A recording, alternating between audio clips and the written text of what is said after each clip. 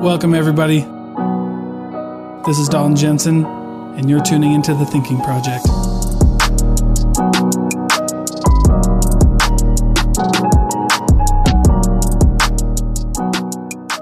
Very excited for this guest today. With all the craziness that's been going on with the coronavirus, with COVID-19 and everything being shut down, emotional health and physical health is the most important thing, right? So I'm here with Jason Laporte, who I've known for a while.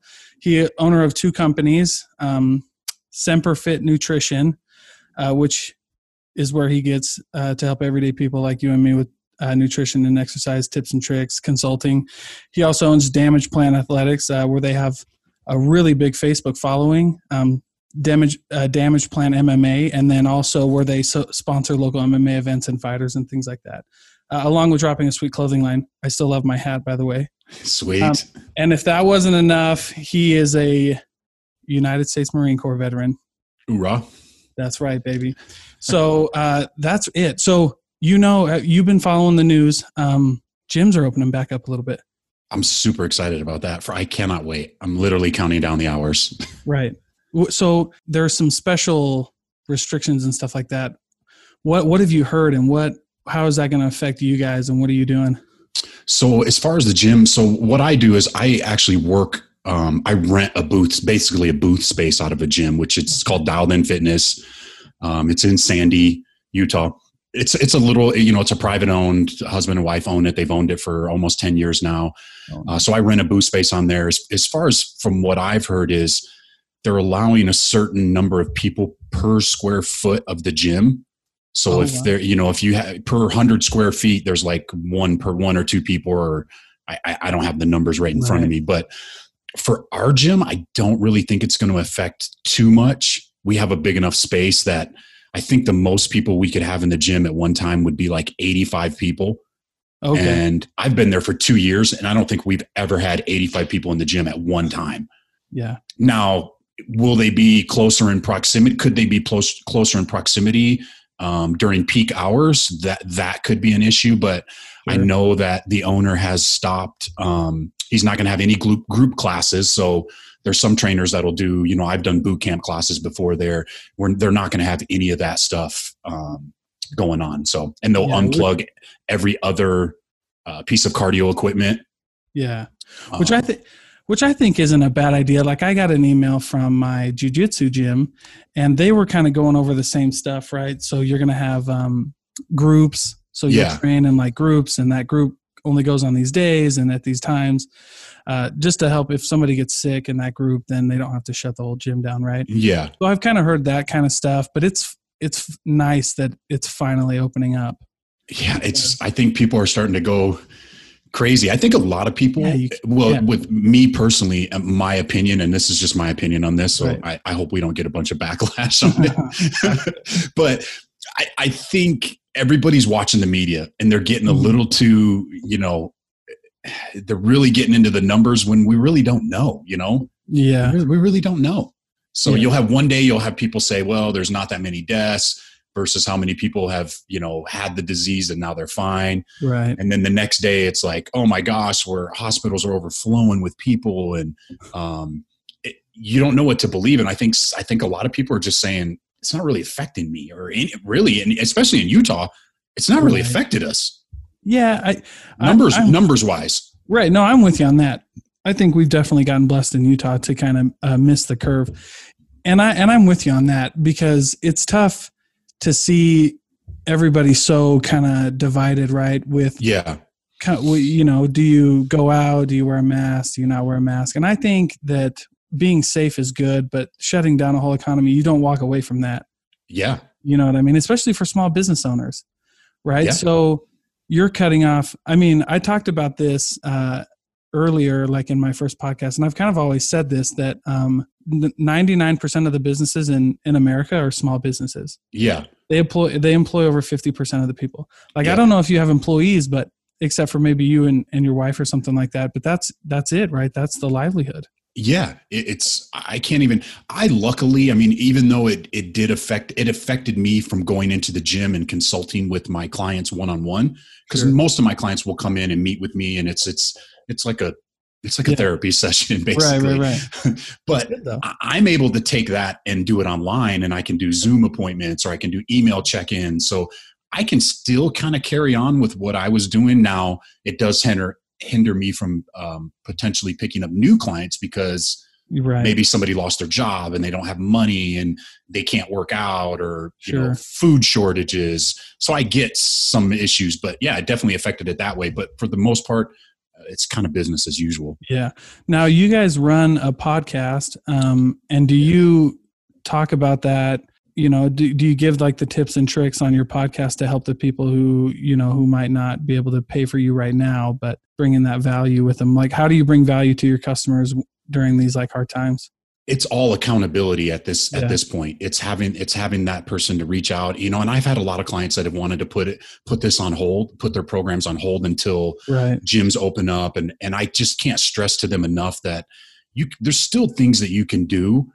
And hey, you might not be having the results that you want now because exercise output is lower, but you can still eat right, and you can still do body weight exercises. You can still get sun, but having somebody like myself or a coach, or mentor, or whatever it may be, checking in once or twice a week. Hey, how you doing? Sometimes that kind of relights the fire, and hey, I'm guilty of it too. As soon as all this stuff came down, then there's no gym. I just kind of said, forget it. I didn't want to do anything, Well, I think we all did. Yeah. And I think we all did. But here I am trying to preach to my clients. Yeah. Hey, you got to stay with it, and it's tough, but that's why I do what I do. Yeah, exactly, man. Well, I think that it's also important for the mental part. I mentioned that in the beginning, that for me, that's why when we do these small business interviews, I like the whys, right?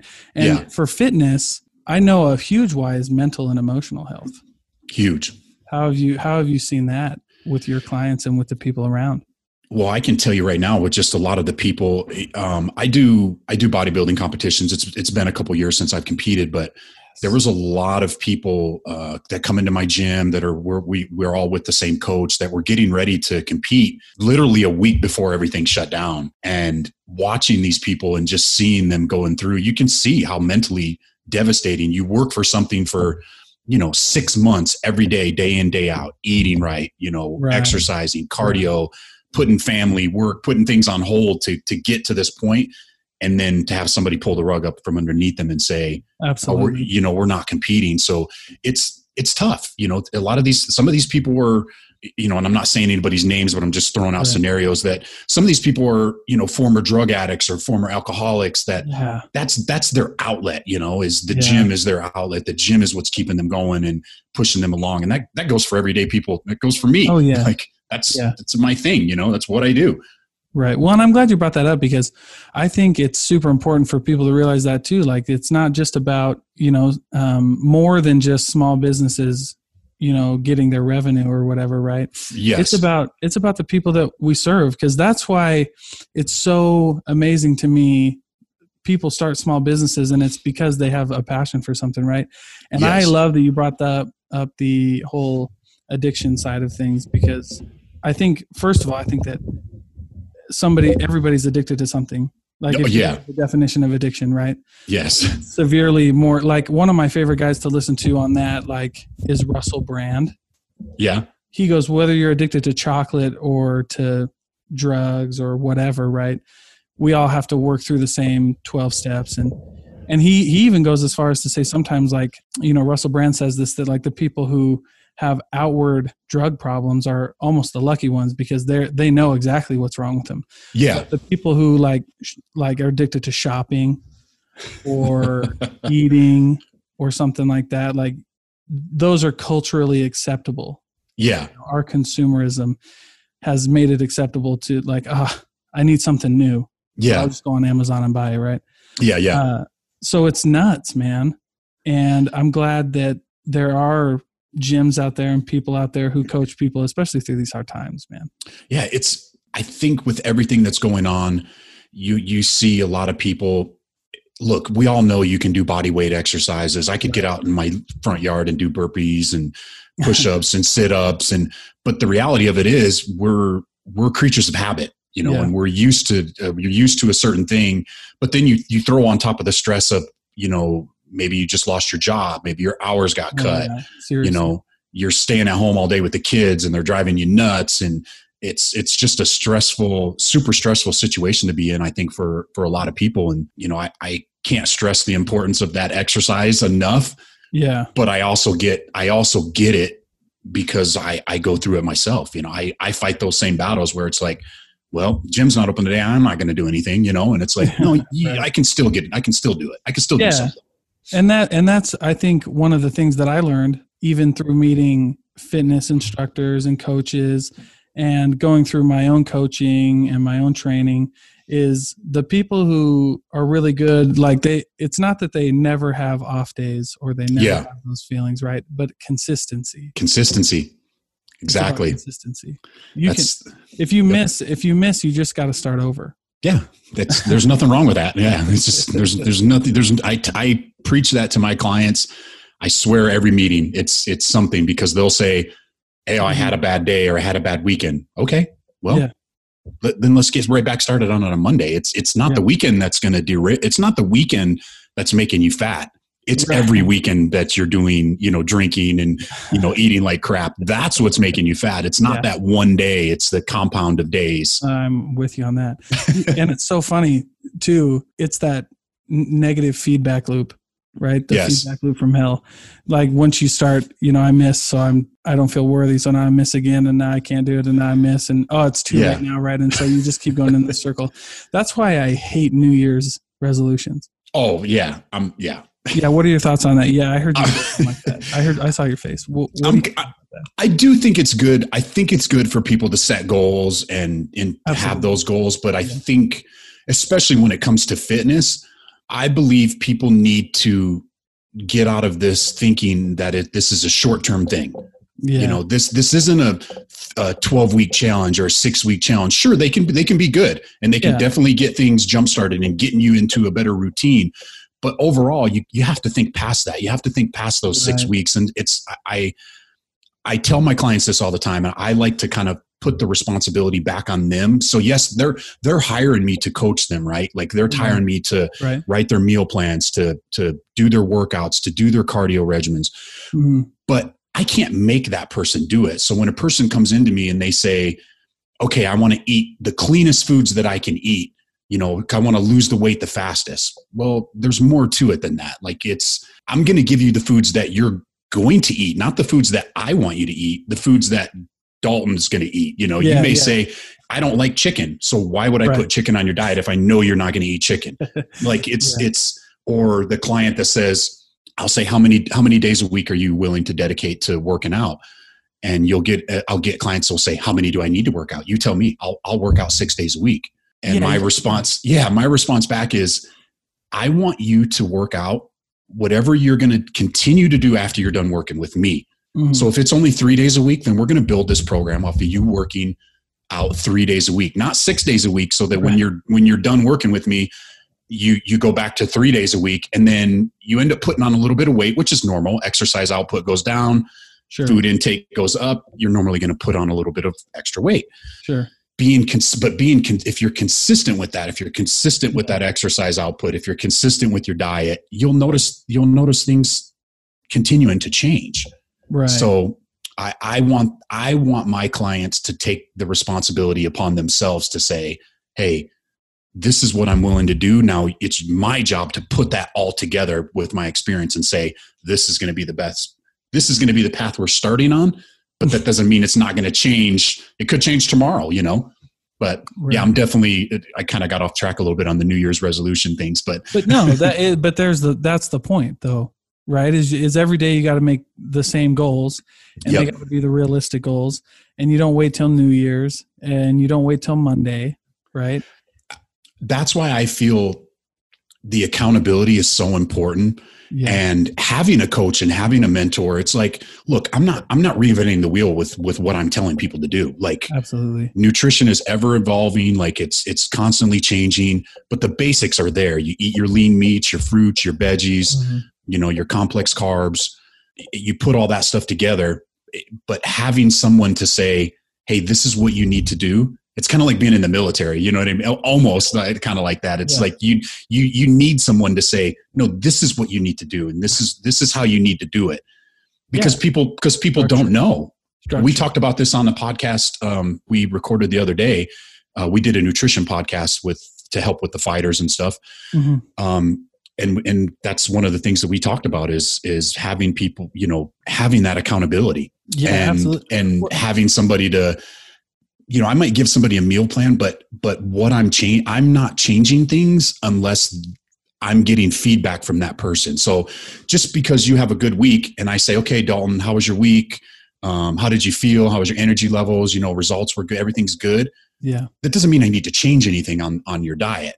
Or, you may say, hey, I don't like eating this, and we may swap something out. But I had a client, and we won't call it any names, but he was weighing himself every day, and he texts me and he says, hey, I want to pull out my starch at night. I don't want to eat my starch at night. And I said, why? And he says, well, I weighed myself the last 3 days and there's no changes. It takes more than that. I'm like, I mean, there's a certain point where we need to get to, and 3 days isn't enough data to make any changes. No, we got totally lost in the instant gratification world. Oh, for sure. You don't lose love handles in 3 days, man. No, it didn't take 3 days to get them. But that's what's promoted though in the fitness industry is that quick, you see people doing these, fit teas and detox teas and wraps. And it's like, all that crap is temporary. Right. So let me ask you a question, because this is something that I've actually kind of been talking about, and I feel like it can apply into other areas of life. So what do you tell your clients about their why? Like, because here's my thing. If you're going to find a coach and you're going to pay for a gym and you're going to pay for a mentor, or you're not going to pay, you're going to pay either in money or in time. Yeah. It's got to be more than, like, your why has to be more than losing weight, right? Like, I heard this once from a friend of mine a long time ago, that diets die. Yes. But it's got to be like a lifestyle change, right? It's got to be a lifestyle change. You can't, do you tell your clients that? Like, you can't go into it thinking you're going to lose a lot of weight. You just got to be like a lifestyle thing. Well, I mean, I want to try to educate them the best I can. It's super hard because there's so many things, social media, everywhere they go, social media is throwing out, all these trainers are posting pictures with their shirts off and girls with their butts out. And it's hard not to compare yourself to other people. I mean, a lot of people will say, hey, I'm not comparing myself, but let's face it, we all do it, maybe in different ways. But, when I'm competing and I'm getting ready to compete, I almost have to turn off my social media, because I'll look on Instagram and I'll see guys that I know that are doing the show. And I'm like, oh shit, I got to compete against this guy. But really, everybody's putting their best pictures on Instagram. You know what I mean? Oh yeah. How many girls post a picture of themselves in bed first thing in the morning with no makeup on? You don't see it. Like, they want to show the picture where they're all dolled up and, or the guy with his six pack showing his abs. Right. And it can be intimidating.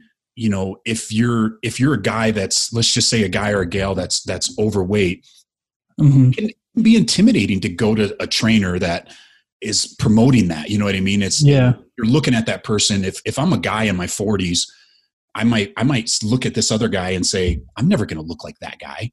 You know what I mean? Right. Like, why would I want to go to him when it's and even though I compete and I like to be healthy, I don't try to push my lifestyle onto my clients. I can't tell my clients to say, hey, you need to work out how I work out, or you need to eat how I eat. I try to find out what their why is, why they're doing this, and then try to kind of educate them on nutrition so that they can continue on with doing this even after they're done with me. That's my whole, because that's the point. Yeah. And I'm like, I want you to be able to say, after you're done, you can say, hey, I don't need Jason to write my meal plan. I just need this accountability. It's kind of, it's like me having my coach for bodybuilding. It's like, look, granted, he knows what he's doing. He's been doing this a lot longer than I do. But I have the basics down. I know what I need to do to get myself to a certain point. But I pay my coach because mentally, I get halfway through there. I start having my mind starts going crazy. Well, what should I do with this? Or how should I change that? Or am I working out too much? It's like you're paying him to be your therapist almost. Yeah, seriously. Him or her to be your therapist, you know? Well, and that's, I like that you said that, because there's a big part of fitness and working out that's mental and emotional. Oh yeah. It just has to be. And so that's the thing. Go ahead. I was going to say, how many people do you see, and I see it all the time because I'm in the gym, that are afraid to even go in the gym because they're intimidated by the way other people look, or if maybe somebody's staring at them a certain way, and they're scared to do that. And heck yeah, I'd be willing to bet, now there's assholes everywhere, like you're always going to get jerks, but I'd be willing to bet that 99.9% of the people at the gym would probably help anybody out if they asked for it. Sure. Nobody's judging. We could care less. I could care less. Right. Well, because that's the majority of, so you buy, the typical American goes and buys a Vasa membership. Yep. Because they think it's the best one. I hate Vasa, by the way. It's dirty. So, but they'll go spend like $10, $15 a month in Vasa. Then they never use it. Yeah. By the way, which is how Vasa makes money. Because if you win every day, Vasa would lose money. So you go there, right? Then they end up not going. And then they think it was a waste of time and a waste of money. But you never went in, right? And you let all these things ahead of you because your only reason to go to the gym was New Year's resolution, or I needed to lose weight, or my buddy wanted to go. Eventually you have to do the gym because you got to do the gym. Because you want to do it. You want to be healthy. Yeah. I got to do something, right? And something's not working and I have to change it. Hey, it doesn't even need to be at the gym. I've had clients that have been successful just with some bands at home, you know. Why not? People that travel a lot and that can't get into gyms. Like it can be done. It's just right. What are you willing to put into it, I guess is usually the question I have to answer. 100%. Ask. What do you think? So I like talking about like in-home workouts. I've gotten into, and jiu-jitsu is big with like kettlebells. Oh, is that a big thing with jiu-jitsu? I like it. Yeah. I mean, they're great workouts. They're great. Yeah. It's a versatile workout. Super versatile. You can have one at home. Yeah. They're fun. You move around a lot. I was listening to a podcast and I can't remember. I think it was Jocko's podcast or somebody's podcast. There was a Gracie. Do you know Gracie has an online jiu-jitsu that you can go from white belt to black belt all online. At home. At home. Like, there are videos, I was trying to tell my wife and she's like, you're stupid. I'm like, wait a minute. Like, I kind of want to do this. No, you can do it. But they said it takes 10 years to get if you did it from white to black, it would take you at least 10 years to get there. Now, I don't know. You know more about this because that's your world. But well, so that's the thing. That's why no one likes jiu-jitsu. Because it takes so long to get, there's no instant gratification. If you see a guy, if you go into a gym into a grappling gym and a guy puts his gi on and he whips out a black belt and it's even got 1 or 2 stripes on it, that's 15, 20 years of jiu-jitsu and consistent because they'll stop the clock if you don't show up. Interesting. The quickest times, white belt to blue belt's about a year and a half. Yeah. Then the longest time is blue to purple. Purple to brown is a pretty quick one. And then brown to black is forever. And then those stripes on a black belt are time stripes. They're not experience or like moves or like. Yeah, that was my question. I never knew what that meant, honestly. Yeah, or like competitions. It's not like I tapped out 10 people or I won 10 matches or whatever, right? One stripe on there is 5 years. And then it goes up to 10 years. Wow. If you see somebody with a black belt and they have any stripes on their belt, you're looking at a guy who's been doing it consistently for 20 years. And that's why people don't like it. You can get a blue belt and know the basics. Yeah. But if you want to be a badass, you're in it. You got to be in it for 15, 20 years, man.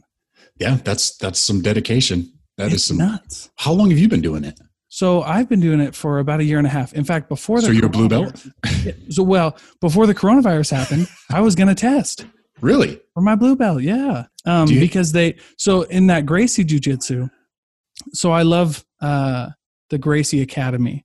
There's one here in Salt Lake, but they don't let you even roll with another person for a year. Like really? If you went fresh in there, yeah, they go through what's called their Gracie Combatives, which is is awesome. It's Yeah. self-defense.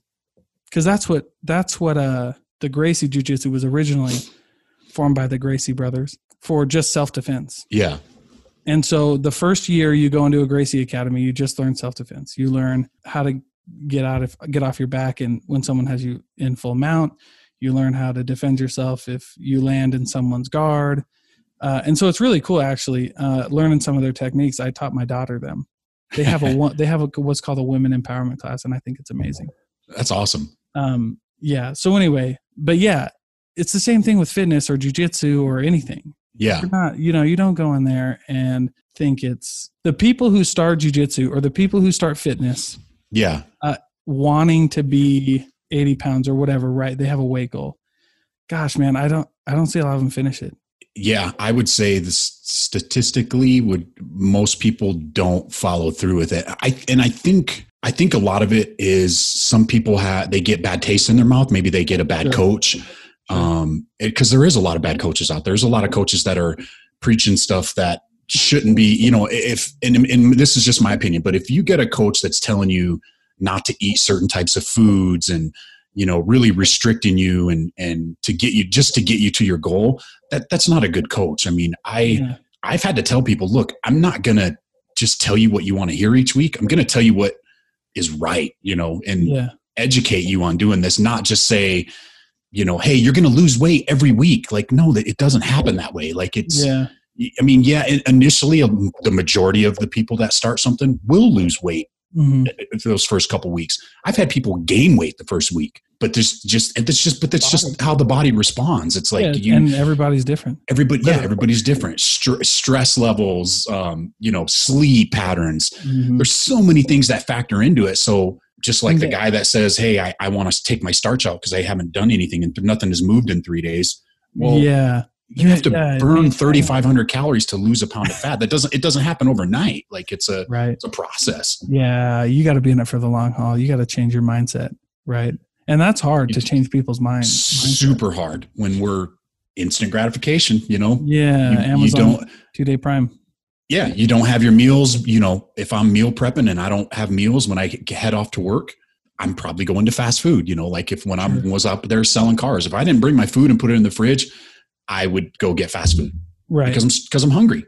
Yeah. Your body has that fight or flight. When it wants to eat, it's going to tell you it wants to eat. Yeah. And that's what you got to fight, right? Yeah. Not necessarily fight it, but it just takes time. It just takes time. So how did you get into the fitness gig? What happened with you? You were in the military, and then did you come out and just go right into owning your own business in fitness? No, actually, I went in the Marine Corps when I was 19. I did my 4-year thing. I actually got out and got into the car business, and I did, I was selling, wholesaling. I was actually in the car business for about 10 years. Okay. Ended up getting out of the car business, and then shortly, and this is 9 years ago. Sure. I ended up signing up with a coach because I wanted to compete. I had always had an interest in lifting weights, and I was always active. I played basketball, I played softball, and I lifted 5-6 days a week, but I never put it together, the nutrition with the training. It just never stuck. I was the guy that was getting on bodybuilding.com, printing out diets, or asking my buddy at the gym, hey, what are you eating today? But this is when the bodybuilding, and I do men's physique division, which is I wear board shorts. Yeah. This is kind of when I got started. That's when that was kind of initially coming in onto the scene in the bodybuilding world. Right. So I thought, oh, this is perfect for me. I'm almost 35 years old. This will be, I'm not going to be a bodybuilder. I'm not 300 pounds, or, you know what I mean? Like, but that kind of fit with what I was wanting to do. It's kind of that Men's Health magazine look. So I get signed up with my coach, and I did a 6-month program. About halfway through, he's like, hey, do you want to be a consultant for me? I'd actually love to help people out. This is good. And it's sales too. You're selling people a program basically. Right. And in the beginning, I had no freaking clue, but I love the coaching aspect. I loved helping people out, seeing people, go from point A to point B and watching them achieve their goals. I mean, it's just super satisfying. Yeah. And then after a couple of years, I just said, why am I giving this guy, 50, 60% of my take when I could just start my own thing and keep everything. Like, yeah, why not, man? And I think a lot of people end up doing that. Same thing. I think you see that in the car business too. You see guys selling cars for a year and they're like, why am I giving Honda or Toyota all my money when I could be doing it all myself? Which sometimes it's easier to just let them deal with all that stuff. Well, I think your fitness analogy was perfect. It's tough to run your own car business though, man. I thought about doing it. That was kind of a dream of mine, was to open up my own little lot, just a little, mom and 10, 15 cars, mom and pop store. But man, it's a tough gig. Well, it's a lot of overhead, man. Yeah. Most of those flooring. Most of those guys don't, they either floor their cars or they pay cash for them. And either way, it's just a gamble. And people, when they're buying these cars, they obviously, I want to buy the cheapest car, but you don't realize what that person's, just because somebody buys a car for $5,000 at the auction, they're probably in that car $6,500 by the time it goes through the auction, paying auction fees, paying for the inspection, paying for transportation, flooring cost. Yeah. Then you get it to your lot, detail, running it to your shop. So how's that guy supposed to make, you know what I mean? That guy's it's hard for that guy to make money, especially if you have a lot of overhead. Very small. Yep. Very small margins. So I think you went with a good avenue. Yeah. You know what I mean? Like, because I love the consulting businesses are pretty lucrative. Not a lot of overhead, service in Utah. You don't have to pay taxes on services. Yeah. So like, you don't have to worry about getting a tax number or filing taxes quarterly with the state. That's just a nut. I'm an accountant. That's what I do. And it's not fun, even for accountants, right? But you did get into the merchandising side of it. You sell like your clothes and everything. I did. I got that. My apparel company is Damage Plan Athletics. Yeah. So, tell us about how everybody wants to sell clothes, but the supply chain for that and like logistically that can be kind of tough. So how did you navigate through all that? Had you ever done it before? Did you have like somebody you could lean on, or how did you do that? My wife actually was in the apparel business when we met. She was working for a company that did screen printing and embroidery and all that stuff. So the appeal when I bought the company was, hey, she can kind of help me with all the back end stuff, and then I can kind of be like the face of it. And we bit off a little bit more than we could chew when we bought the company, not knowing everything that. Well, that's tough though. That's what small business is though, right? You have a vision and then you kind of just commit and you learn as you go. Yeah. It really has. We've had the company for 2 years, and I just brought on Zach, who I do my podcast with, to help me, because just having somebody it's like a mentor, having somebody to bounce ideas off of. And right. I mean, once things start cranking back up again and we start getting local fights coming back in, we have a lot. Gosh. Hey, I went to a steel fist fight. Yes. It was my, Oh, that's where I bought my hat. What was your first one? That was your first one you've been to, right? First one. I bought a hat. You did? I remember. Thank you. And absolutely. I love supporting small business. So you came there to see Justin, right? Horsley? So I know Justin Horsley. He's coming on the podcast next week. That's good. Yeah. I'm going to listen to that one. Cause they opened up a gym, right? Yeah. Up in Idaho. Yeah. Yep. Yeah. So I knew Justin. I knew Justin back when he was a wrestler in high school. And then I knew him when he wrestled at Dixie. Yeah. I don't know if Dixie had I think it was a club team at Dixie, but because I think the only school in Utah that has a wrestling program right now currently is Utah Valley. And one of their coaches, their heavyweight coach, Luke Lofthouse, he wrestled at Iowa. And I knew Luke Lofthouse back when he wrestled in Iowa. And so those guys up there, Luke Lofthouse is a beast. He wrestled at like 190, 195. Oh, that's a big dude. In Iowa. Whoa. These guys were monsters. So I went to the steel fist fight, though. That was a lot of fun, man. Dude, oh, crap, that was fun. I love going to those fights, man. I mean, I'm like, I feel bad for my wife because when we set up our booth, she's the one that's back there ringing up all the merch, and I'm just out there talking to everybody and taking pictures, and I'm like having fun. I go in the cage when one of our fighters wins, and heck yeah, take all the pictures. And heck yeah, there were some good fights that night too. There were some really good fights that night. That heavyweight fight, that dude broke his Zach Cavender, yeah, that guy was awesome, dude. That was his first fight at heavyweight. At heavyweight, that's a big jump, man. Those aren't little jumps when you no, fight, man. Because he normally fights. I mean, he's a big guy, anyways. Like you saw him there. He's 6'4", probably walks around at 220, 230. Right. But the guy he fought, Eric, who I'm actually friends with as well. Yeah. A little bit older. He's closer to my age, but dude's been fighting. He's a beat, man. He's no joke. He's a savage too. You know. Yeah. I have never seen him, and in the years that I've been watching him fight, he's never lost like that. Like the guy could take a punch. That was a bad loss. And I was just about to say that, man. When I was watching some of those fights, and I get it, they're local fights. So you're going to get the local guys. Yeah, yeah. But I just was like, man, some of those guys should have never signed whatever weight were they signed to get in that cage, man. Well, did you listen to that podcast that we did with Kevin, the promoter of Steel Fist? Yes. So he had a great analogy on why he gets these amateur fighters in there because of it's not only it's helping him. Yeah, it's helping him, but it's also helping that guy. You know, maybe he takes a loss, but now he's going to start looking at, hey, maybe I should join a gym. So now he's joining a gym. So now the gym's getting more business and he's getting better. So then he comes back and it's a cycle, you know? Well, yeah. And I get that. You got to give somebody, sometimes you just got to give some of these little guys, or like not little guys, but the younger guys, you know, they just get too big for their britches. And sometimes they need a little humility. We had another guy on the podcast, dude. He started off 0-6. Yeah. I remember and freaking 6, like knocked out 5 out of 6, no gym. His first five fights, he had no gym. He was literally training in his basement. Jeez. And it finally clicked that, hey, he needs to get to a gym. Yeah. He ended up losing because he took a short notice fight, which you'll notice a lot of these gyms are starting to tell these guys, hey, you need to have a certain amount of time in the gym before we're going to even let you take a fight. Well, you should.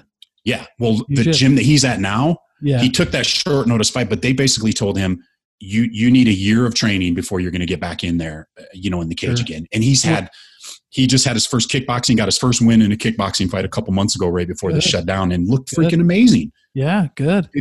I don't know if you listened to the other podcast where we did the interview with the guy from New York, the promoter from New York. Yeah. There's guys back there from some of those gyms. They're training for years. Yeah. Well, and that's 2 to 5 years, 3 to 5 years before they're even getting in before you even it's a discussion.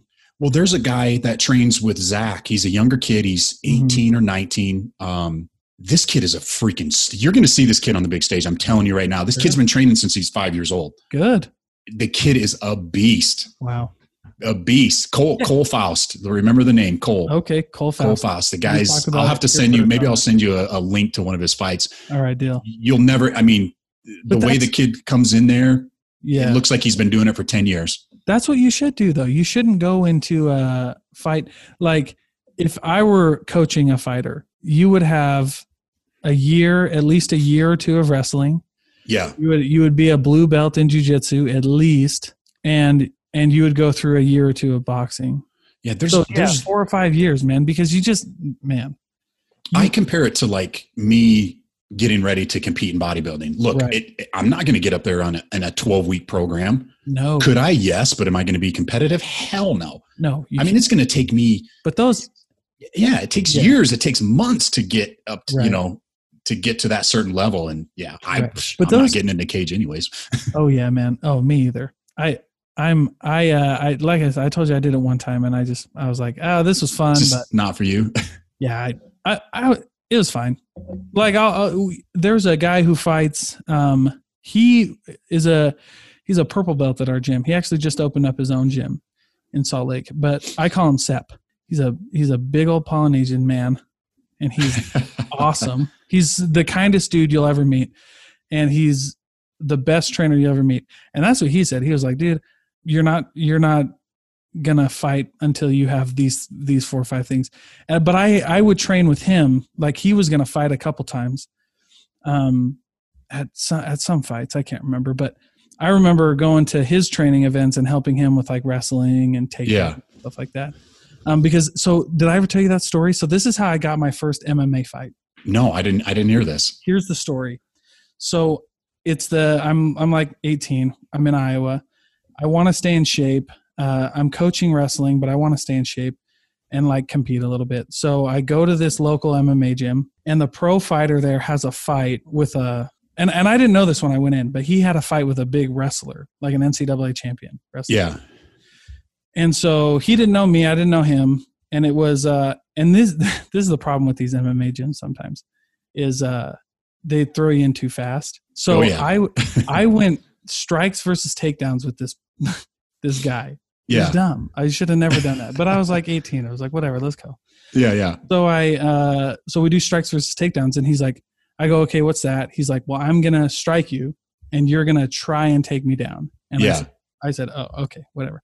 Anyway, I ended up taking him down quite a few times, and there was nothing he could do to stop this takedown. So I got free MMA lessons.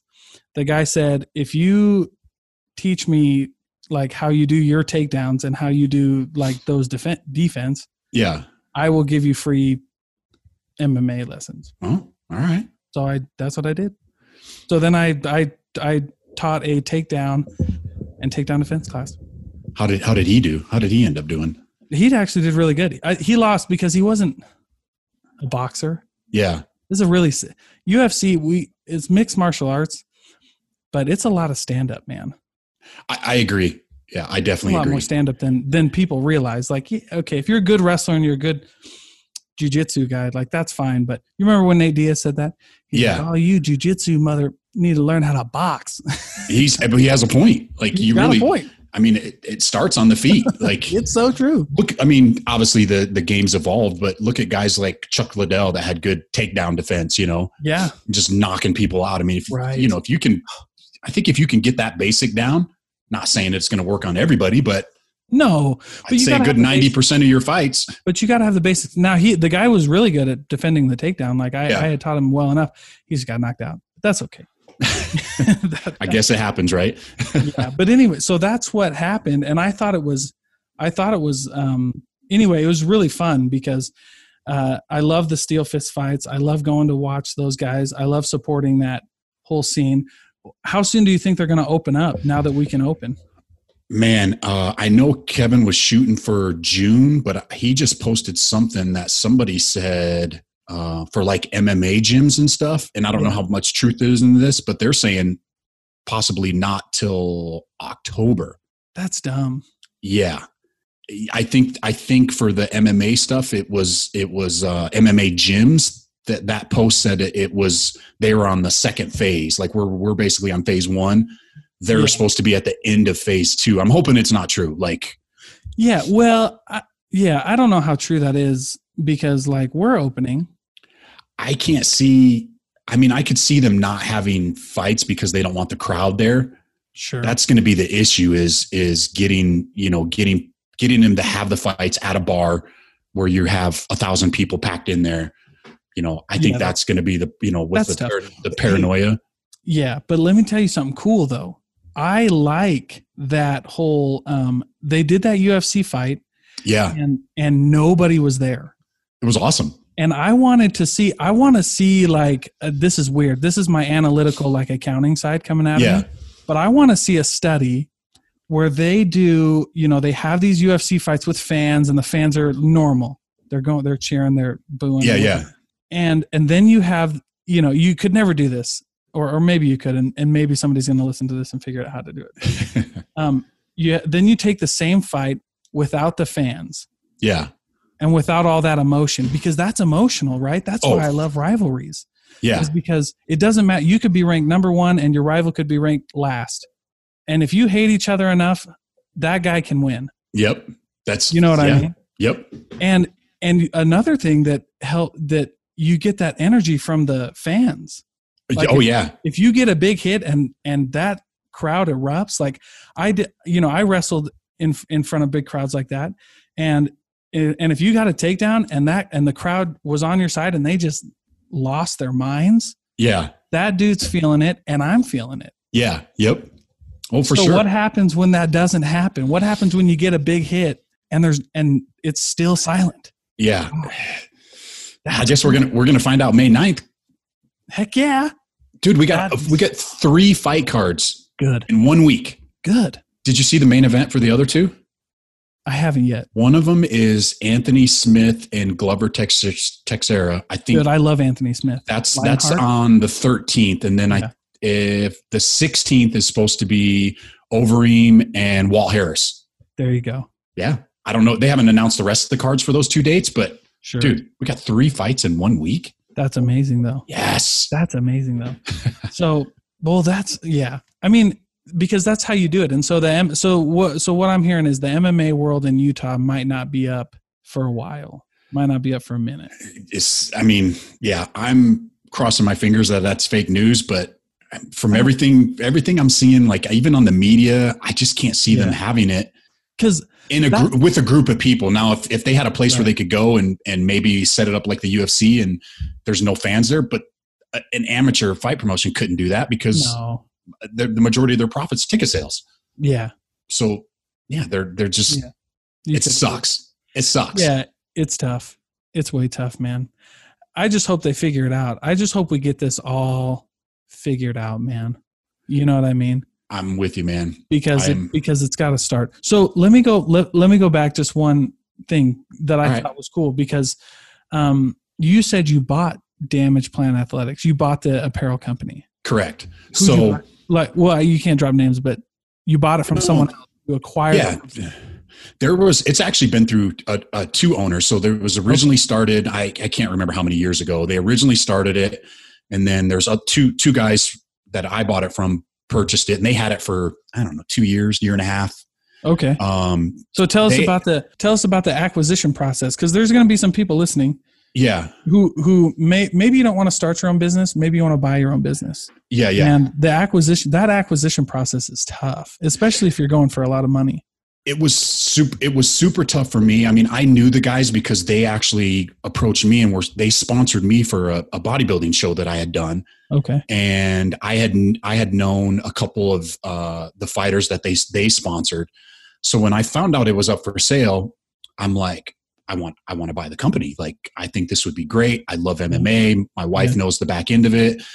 So logistically, once, I didn't know where to begin. Like, I had no clue where to begin to buy this company. So I actually, I got with a guy that was in my BNI group that I was in, a networking group that I was in, that was his thing. He bought and sold businesses.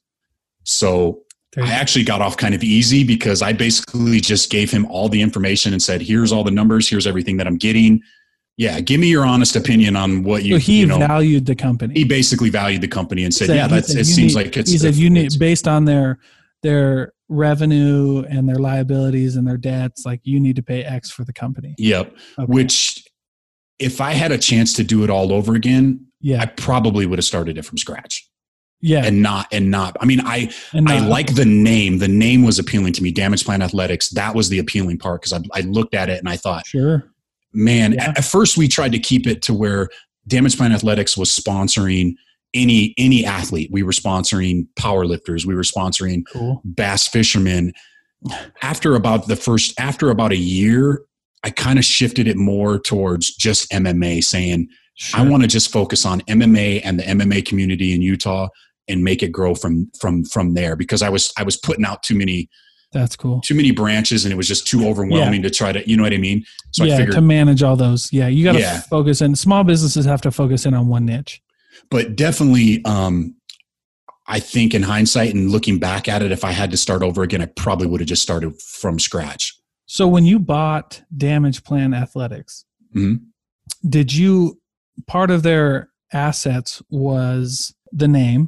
The name, yep. So you had some goodwill in there. And then did you acquire like customers? Yes, because part of what we do for the company is not only do I retail, I'm also on the wholesale side of things too, where I can do screen printing, embroidery. So if you have a company out there wants 20 shirts made for your company, I can take care of that for you. So you're not only a retailer, you're a wholesaler. Wholesale. Yeah. Yep. That's So nuts, that was another huge part of Wow. the reason why we wanted it, because my wife had, that's a big deal. Yeah. She had experience doing that.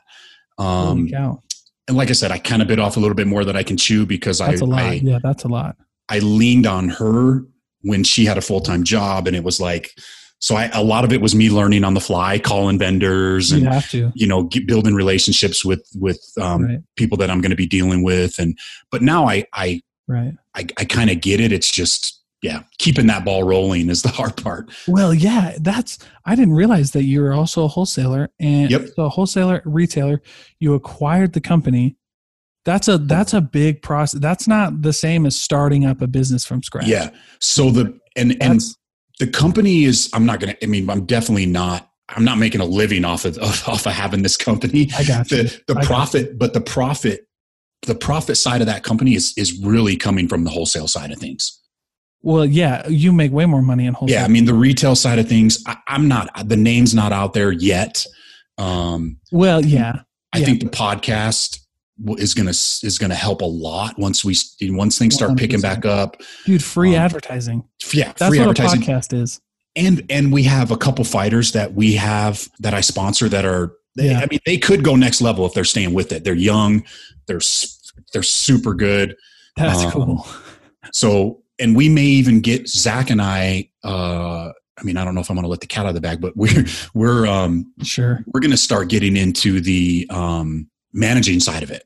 Good. We want to take fighter A that maybe he's a 19, 20-year-old kid that doesn't really know how to sell tickets and doesn't know how to get sponsors. And we're going to bring that kid on, and we don't expect it to be, we're not going to expect to profit a ton off of this kid, but it makes sense though. Yeah. But take this kid and say, hey, look, we will take care of all your ticket sales. We will take care of all your, your social media stuff for you. We'll take care of, getting your shirts ready for you to sell so you can profit 100%. off of that. 100%.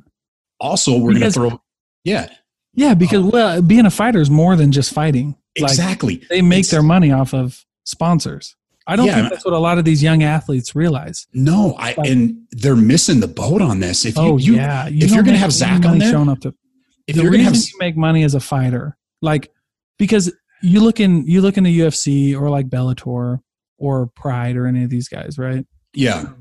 Why does one fighter get paid more than another? Because he's got the hype and he knows how to market. Like Conor McGregor knows how to market. Yeah, exactly. You know what I mean? He knows how to sell. He's a hustler. Take a guy like Zach, which hopefully you'll have him on the podcast. He can explain the tickets. That guy's one of the top selling ticket sales guys that they have. Like that guy sells so many tickets. That last fight that he had, that he lost his title, that I'm sure he'll tell you about on the podcast. Sure. I'm excited.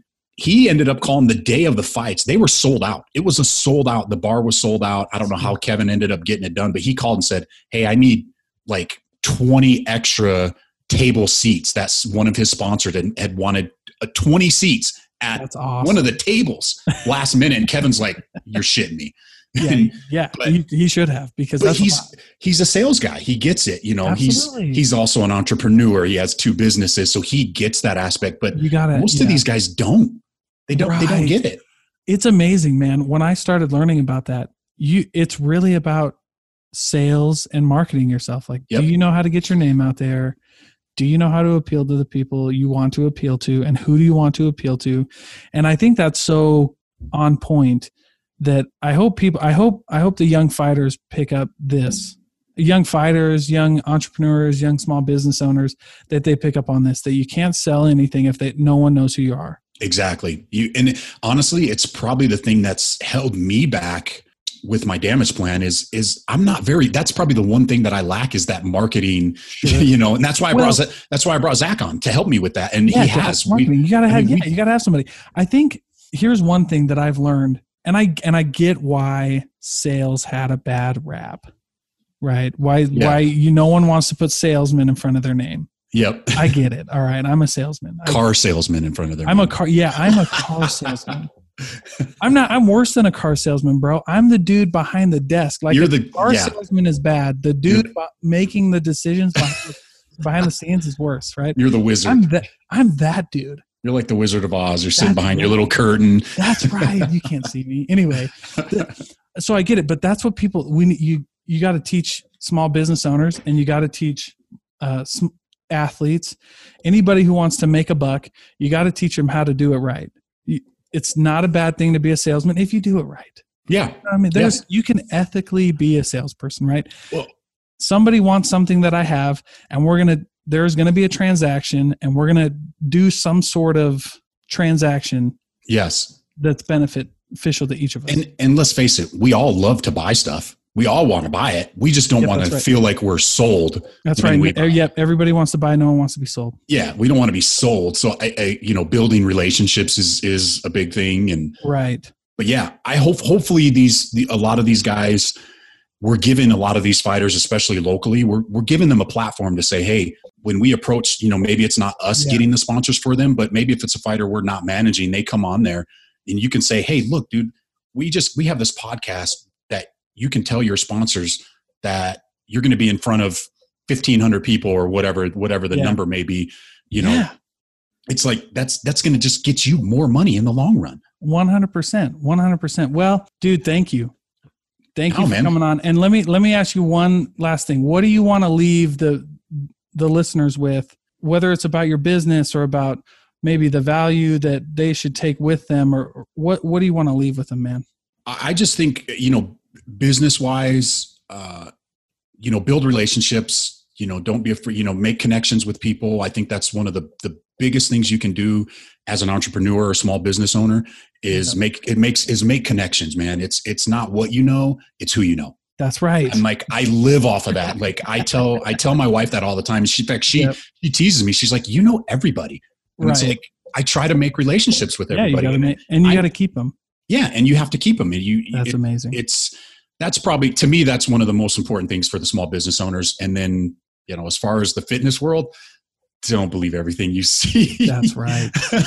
That's right. You can if it's too good to be true, it's not. Yeah. You can't believe anything you hear and only half of what you see. Exactly.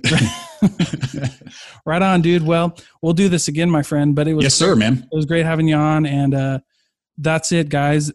Damage Plan Athletics for any wholesaling and retailing. Yes. Wholesaling and retailing. There you go. And Semper Fit Nutrition. Thanks, brother. We'll talk to you later, man. Hey, man. Thanks, Dalton. I appreciate it. Yes, sir.